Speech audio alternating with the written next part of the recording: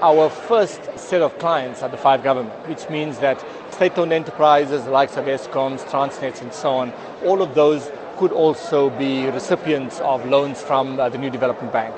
However, we're not a traditional bank. We would not lend to an enterprise on 3 or 6 monthly or 1-year terms.